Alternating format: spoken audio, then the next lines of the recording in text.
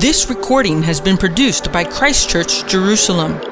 For more information, visit us at cmj-israel.org.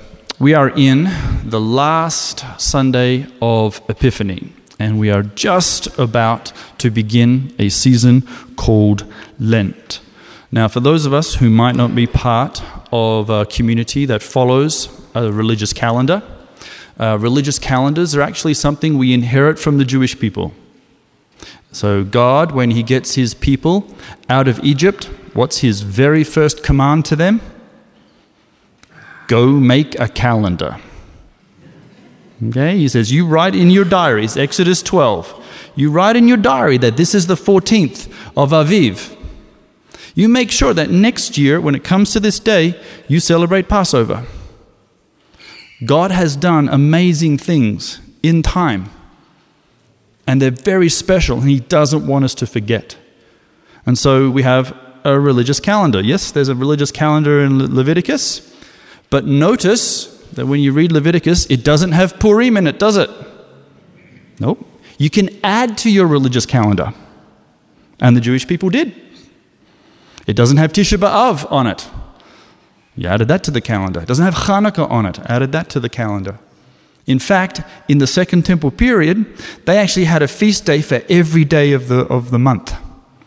Okay. Now they've shortened it a lot less, but in 2,000 years ago, their calendar was full. They were remembering everything that God did. And so we are about to enter Lent, which is a traditional fast. It's a 40-day fast. And where we give up something and we remind ourselves that it is suffering that produces perseverance, character, and hope. And the money that we would normally spend on ourselves, we give to the poor, reminding ourselves, just as they did in the temple, to be generous. Remember with the temple, when you had a sacrifice, what did you have to do to it? You had to eat it. You didn't just kill it, but you gave a bit to the priest. For him and his family, you gave a bit to God. It was a special bit that God had. And then you had it, and you had to eat it all in one sitting, which was, if you've just killed a goat, is really hard. I know some of you guys like meat, but that's hard to do. So what did you do? You invited all your friends. And so you learnt that even in the sacrificial system, to be generous. And it is also a tradition of the church that the Sunday before Lent is the Transfiguration. And so this Sunday, we always read the Transfiguration. It's so important to the church, they actually read it twice in the calendar year. They read it once now and once again during Pentecost. So I'm going to throw up an icon. I know it's a Protestant church, okay? But I've lived here for 20 years and I've learned something about icons. You know, in the ancient world, people didn't read as much as we would like them to. And so how did you read the gospel? You saw it with your eyes. You would take your son into a cathedral and you'd say, son, there's Jesus. Let me tell you about the Transfiguration. Let me tell you about how blinding white he became, how his body changed. Let me tell you about these two guys who showed up, Moses and Elijah. And look at all the disciples asleep. Gosh. You know, the number of times the disciples fail and God and Jesus still keeps them around, that's good news. Okay? Jesus doesn't get to the end of his ministry and go, well, I've decided to grade you your papers and it's not looking good for your team. Okay? You're all fired. I'm going to get some Chinese people because they just do whatever I say, okay? And we're all good. No, he keeps with us, and that's absolutely wonderful. And every time we fail, he picks us up and he says, I'll give you more of the Spirit, more of me, more forgiveness. Keep going. It's wonderful. So that can stay there. The actual Transfiguration, in terms of the text, often seems a little out of place. Why do the Gospels this way? The Gospels are finely crafted texts. They're not in chronological order. Jesus came and he did something. He did lots of somethings. And the Gospel writers had so much material to use, they didn't use all of it. They even say that themselves. There was a lot more we could write, but this is enough. And what they do is they take the events of Jesus and they put them in an order that helps their community, tells a story, reveals things about Jesus. For example, in the Gospel of John, the whipping in the temple, that's in John chapter 2. But in Matthew, it's in Matthew 28, right at the end. And what people try and do is they try and harmonize them. They try and say, well, there were actually 2 events. 2 times Jesus walked in the temple and did his, Indiana Jones whip thing. Okay? Don't try and harmonize the Gospels. Learn from them. And so here you have the transfiguration. In the synoptics, Matthew, Mark, and Luke, the transfiguration always comes after Peter's confession. Doesn't matter where they are in the story, whether it's late or early or in the middle. Once Peter has confessed, you are the Messiah, then we're going to have the transfiguration event. And it's actually also referred to in Peter, in the epistles. So the context of this story, Jesus has started his ministry. He has gathered some disciples together. He's becoming quite popular with the crowds. The crowds love him. They follow him. They chase him. They bring out their sick and demon-possessed. He is teaching. He is healing. He is challenging the status quo. That's always good fun with the crowds. Things are actually going pretty well. And then, all of a sudden, Jesus takes a few disciples and he goes away to a high mountain. Notice, he doesn't take them all.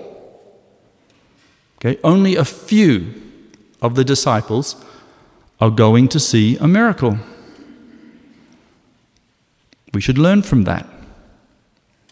Not all of us are going to see miracles. It'd be nice. Jesus takes 120 of his closest buddies and walked up to a mountain. Nathanael's not there. Peter, James, and John. And who are these guys? You know what's going to happen to James? He's not going to last so long. By Acts 12, he's dead. He's out of the picture. In fact, according to Armenian tradition, that event occurs just over there. That's what their big cathedral, the Cathedral of St. James, is based on. It's based on the execution site of James.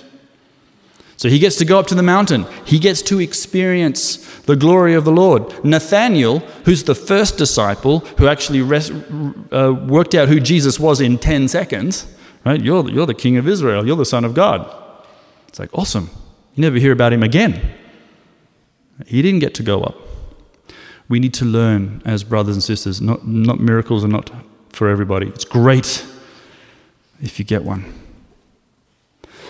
But if you get a miracle, it doesn't protect you. And the same disciples who went up that mountain and saw Jesus are the same disciples who ran away. So let's all be careful with what miracles are. They're fantastic. And they are encouraging. It's absolutely delightful when brothers and sisters come and say, I've had a miracle. It's like, fantastic. You prayed for me, or you prayed for my son, or you prayed for my daughter, and it worked. It's like, oh, wow. It's fantastic. But it itself isn't the thing that protects you. Who saves us, brothers and sisters? Jesus, the risen Messiah. It's just the best of miracles. So, he takes away a couple of disciples very privately up to a tall mountain. We don't know the reason why, and we probably don't even know the mountain. So it was actually Origen. Everyone heard of this guy? He's an early church father who's living in Caesarea. And he's the guy that said the mountain was Tavor. Mount Tabor in the Galilee. And so what do we do promptly? We go build a church on top of it. Okay? And it's a really nice church, by the way. It probably most likely isn't that mountain. Actually, I'm going to use a few Jewish inferences here. It's probably Mount Hermon, which doesn't have a church on top of it. It's got a ski resort, which you've got to admit sometimes is a heck of a lot better. Okay? Right? And so why Mount Hermon? Why do I think that one? Well, Hermon in Hebrew means many. Harmon. Very similar to the other Hebrew word Harbe. Mount Hermon, the mountain of the many. What many? Well, according to Jewish tradition, that's the mountain that the fallen angels came down on. The many who rebelled in Genesis 6. And so in Jewish tradition, there are several places on the planet that have a special close connection to heaven.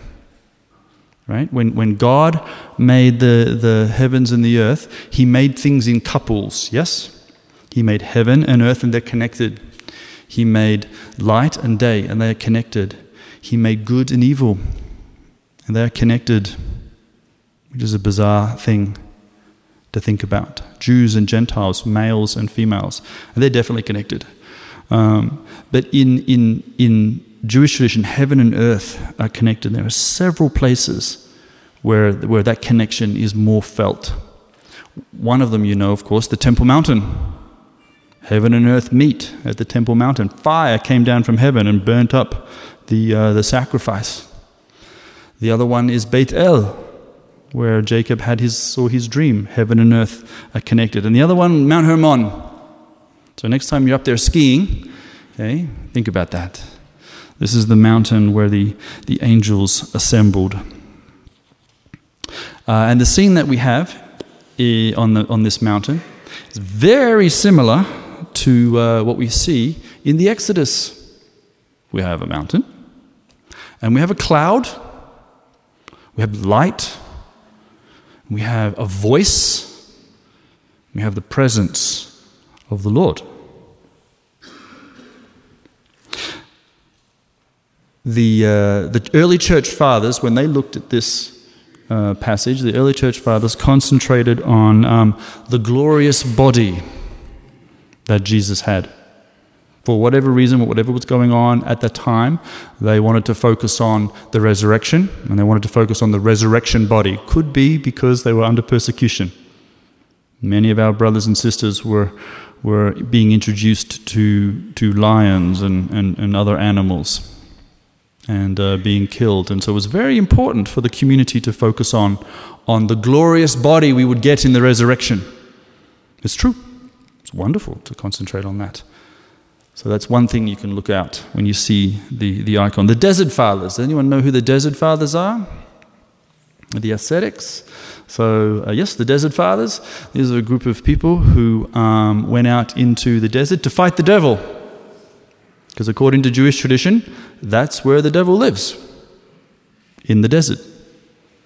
That's where the bad guys are. That's where everything is there's no life there, there's no water, that's where everything is wrong. You really, really need the Lord to protect you. And so when Jesus goes into the desert, who does he meet? He meets the devil. And that's a strong Jewish tradition. So the early desert fathers left the cities for all other kinds of reasons. They saw it becoming quite corrupt, and they escaped to the solitude of the desert where they could talk to God, because that's where God also speaks. On one hand, you have the enemy, but on the other hand, that's where God talks. God talks to his heroes in the desert. He sends Moses into the desert, Israel's in the desert, David's in the desert, Jesus in the desert, everybody's in the desert. And that's where God speaks. Could be also a play on words. Hebrew word for desert is midbar. Same word, medaber, means to speak. And so these desert fathers would go to talk to God, and they would fight the devil. And so when they would look at this icon, they would focus on the light of God. and why it is so special.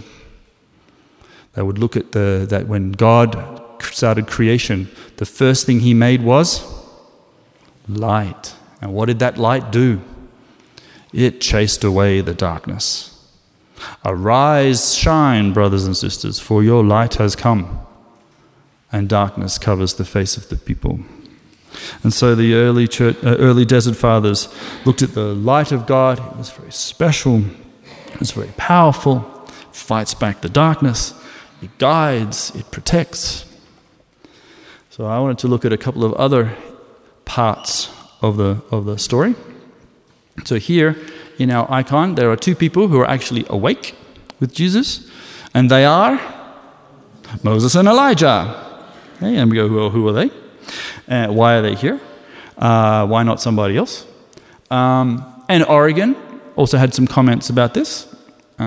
He takes things very allegorically usually and quite metaphorical.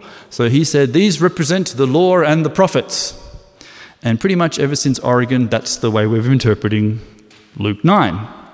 Moses and Elijah, next thing off our lips, law and the prophets. Few issues with that is, one, Elijah never actually wrote anything, even though he's the guy there with a book. Right? He's the guy on this side who's a bit younger, right? Because he didn't die. Moses lived to a ripe old age, 120 something, and so he's there, quite old. Elijah's got a book, but he actually never physically wrote anything. So all of his adventures are in Kings. Right? That's where you read about Elijah. Who's the big guy who wrote the biggest book of the prophets? Isaiah. If you wanted to have the prophet Isaiah there, well, that would be more to the point, wouldn't it? It talks about Jesus a lot, I thought. Yes? Oh my gosh, yes. But actually, I don't think they represent the law and the prophets, because Moses is also a prophet. Right? So is King David, by the way. Okay, the Bible calls them prophets. And so when Israel was being led out of Egypt, they had 3 prophets. Who were they? Moses, Aaron, and Miriam. Right? Miriam is a prophet. She's a prophetess. In fact, she had a very particular special gift. What was her special power? She could find water. Yeah. Now, when you're in a desert, that is a very special gift. Now, how did the Jewish people come to this conclusion? Okay, you're like, oh my gosh, it doesn't actually say, Miriam, the prophetess, she could find water. Here's what it does say in Exodus. It says, in the same sentence, Miriam died and there was no water. And they go, now, in Jewish tradition, the Bible is divine language. This is very special. Everything's in the right order, in the way it's meant to be, and it even sounds the way it's meant to be. Even when you listen to Hebrew, you hear more than you read. So if Miriam dies and there's no water, there's got to be a connection. And in fact, in biblical Hebrew, Mila Tanachi, you have Miriam, there is water. Okay, so that could be one of her special gifts. So they're both prophets. But there's something else that these guys actually have in common. Do you know what it is? They're both part of the Messianic kingdom. They both tell us something of the future Messianic hero. What does Moses say? He says, you look for someone greater than me. Just like me, but better. Him you need to listen to. So we're always waiting for the next Moses, which is what Jesus is. And the Gospels are very, very clean to try and tell us Jesus is the new Moses. He is the one from Deuteronomy 18 that we are expecting. Right? And who's going to be the forerunner of the Messiah? It's got to be Elijah. Right? He's the one. He is the herald which will come. So whenever we celebrate Passover, we have a spare seat just waiting for this guy to show up. So here he is. And what are they talking about? They arrive, they start having a discussion with Jesus. And in Luke 9:31, the actual Greek word is exodus. They start talking to Jesus about his exodus. So some translations will say his departure. Some will say, they get the meaning, they say, his death. And so here you have a very interesting event. Things are going really well for Jesus. Swimmingly, as you might want to say. And then we have to have this transfiguration where the heroes come and they say, okay, brother, master, it's also about your exodus. Let's talk about that. Let's get you ready for your face towards Jerusalem. And you know what is going to happen. But we'll be there too. One thing I like about this icon, whenever I see it, is I noticed something about Elijah and Moses. What is it? They're not dead.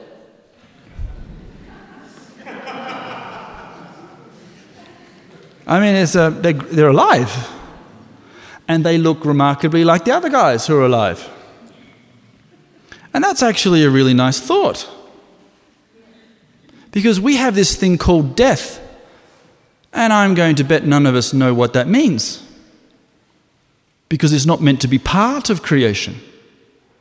It was never meant to be here. It's never meant to be the plan. So in Jewish tradition, you have life. Then you have this thing called death, and it's horrible. And then there's this other thing called life. We just have to get through this thing called death. But when you get to the other side, you're alive. How do I know this? Well, first of all, I'll use a Jewish book, Jonah, the prophet Jonah. Jonah is swallowed by a big fish, yes? And in Hebrew, he says, Aneni mebeten Sheol. I am in the belly of the Sheol. Where is Sheol? So where is he? He's dead. And what's he doing? He's talking. He's repenting. He gets resurrected. The sign of the prophet Jonah you'll be given. You'll be given the sign of the prophet Jonah. And that's not to be vomited out by a big fish. And we should all just swim in the sea and hope that happens to us. It's the resurrection. The sign is that the resurrection. That's the gospel in one sentence. Messiah rose from the dead. The best of sentences. And if he resurrects, you will too. When you get to Jesus and his teaching on the afterlife, he has a little glimpse of it. There is a rich man. There is a poor man whom he conveniently names Lazarus, named after his friends. Okay, so you know how preachers are always talking about their families in sermons? Jesus did it too. Okay. So poor Lazarus. Okay, if Lazarus was listening to this, he was like, "Oh, he's doing it again." Lazarus and the rich man die, and what do? Were they in soul sleep, waiting for the resurrection? They were talking to each other. They were conscious of what was still on the other side of life. Can you send someone back to warn my brothers? And they go, well, I can't. There's this huge chasm. I can't move anywhere. Can you please give me a drink? It's hot here. I can't. But they're talking. Get to Revelation, and you have the spirits sitting at the throne of God. The ones who are martyred during the tribulation, and what are they doing? They're talking. Dear Lord, when are you going to bring vengeance? They're conscious of time. It hasn't happened yet. Okay? So, which is a comforting thought for all of our departed, yes? As Hebrews says, there is a cloud of witnesses with us, watching, praying for us, giving us encouragement. And that is a very nice thought. So when I look at these guys, just reminds me they're alive. And they have a great role to play. Now, after they've had their little discussion, you get this cloud come. In Jewish tradition, that's where the presence of the Lord is most often felt. God speaks from this cloud, and this cloud comes with the glory of the Lord. The glory is the holiness of something that's actually invisible. Because we can't always take it in. We cannot take in or feast on the majesty of God with our eyes. So there's this cloud. It's like a veil. It's like a mist. But the presence is there. The glory is there. The kavod la Adonai. The honor of the Lord. So kavod is the word we use for glory. It also means honor. Also means heavy. Kaved. God is heavy. And that doesn't mean he gets kind of, blues grass soul. The Lord, he's just heavy. But he's heavy in purity. He's heavy in majesty. He's heavy in love. He's heavy in mercy. He's heavy in power. And what's the reaction of our friends, the disciples? Well, first of all, they're asleep. Second thing, they're afraid. Okay, and in Matthew, they fall down. In fact, in Matthew, everybody keeps falling down. It's a thing about him. Jesus speaks, everybody fall down. Here, the disciples are afraid. They're afraid at the glory of the Lord. Think about that. That's a good lesson for us. Be very careful what you wish for when you say, Maranatha, come Lord Jesus. I know that everybody wants Jesus to come back. Who wants Jesus to come back? Come on, all hands up. And just for the podcast, I just saw 300 hands go up. But think about that. When I came to Israel in 1998. And it was a really nice trip. I drove here, which is an interesting way to get here. And I was walking around the city, and I saw a book called 88 Reasons Why Jesus Was Coming Back in 1988. It was on sale for half a shekel. And I remember thinking, I'm really glad he didn't. Okay, because I didn't get saved till 1991. Right? And so there's a part of us, it's this Jewish tension between push-pull. On one hand, we say, please, Lord, send the Redeemer, send the Messiah. And on the other hand, it's like, wait, give us a little more time. Uncle John's not quite there yet. Okay, thank you for waiting for me. Please be gracious and wait for some more. And I'll get busy. And so there's that push-pull. If Jesus came here and he walked in through this door, I got to tell you, we are not going to stand up and go, hey, Lord, give me a high five. We're going to do what these disciples did. We're going to fall down and we're going to wait for him to lift us up and say, well done, good and faithful servant. But he is a king. He is a master, and he is full of weight and glory that will push us to our knees. And so there is this, even a sense of fear, the fear of the Lord. And there is a price for this glory. There was a price for Jesus, and it's going to be the price for us too. What is it? It's the way of the cross. It's the Exodus. We are going to have to face not just a mountaintop experience, not just an opportunity to see a miracle or to hear miracles from somebody else. We're going to have to face Calvary. We're going to have to look at Jesus on a different hill. And we're going to have to do our best not to run away. Do our best to stay in his presence, in his mercy, in his power. The disciples failed, but thanks be to God, Jesus does not. And lastly, there's a voice. The voice that speaks from this cloud, the voice that comes with the glory, the voice of God. And he talks to the disciples. Isn't that interesting? He affirms Jesus. He says, "This is my beloved Son. I love him. Now listen to him."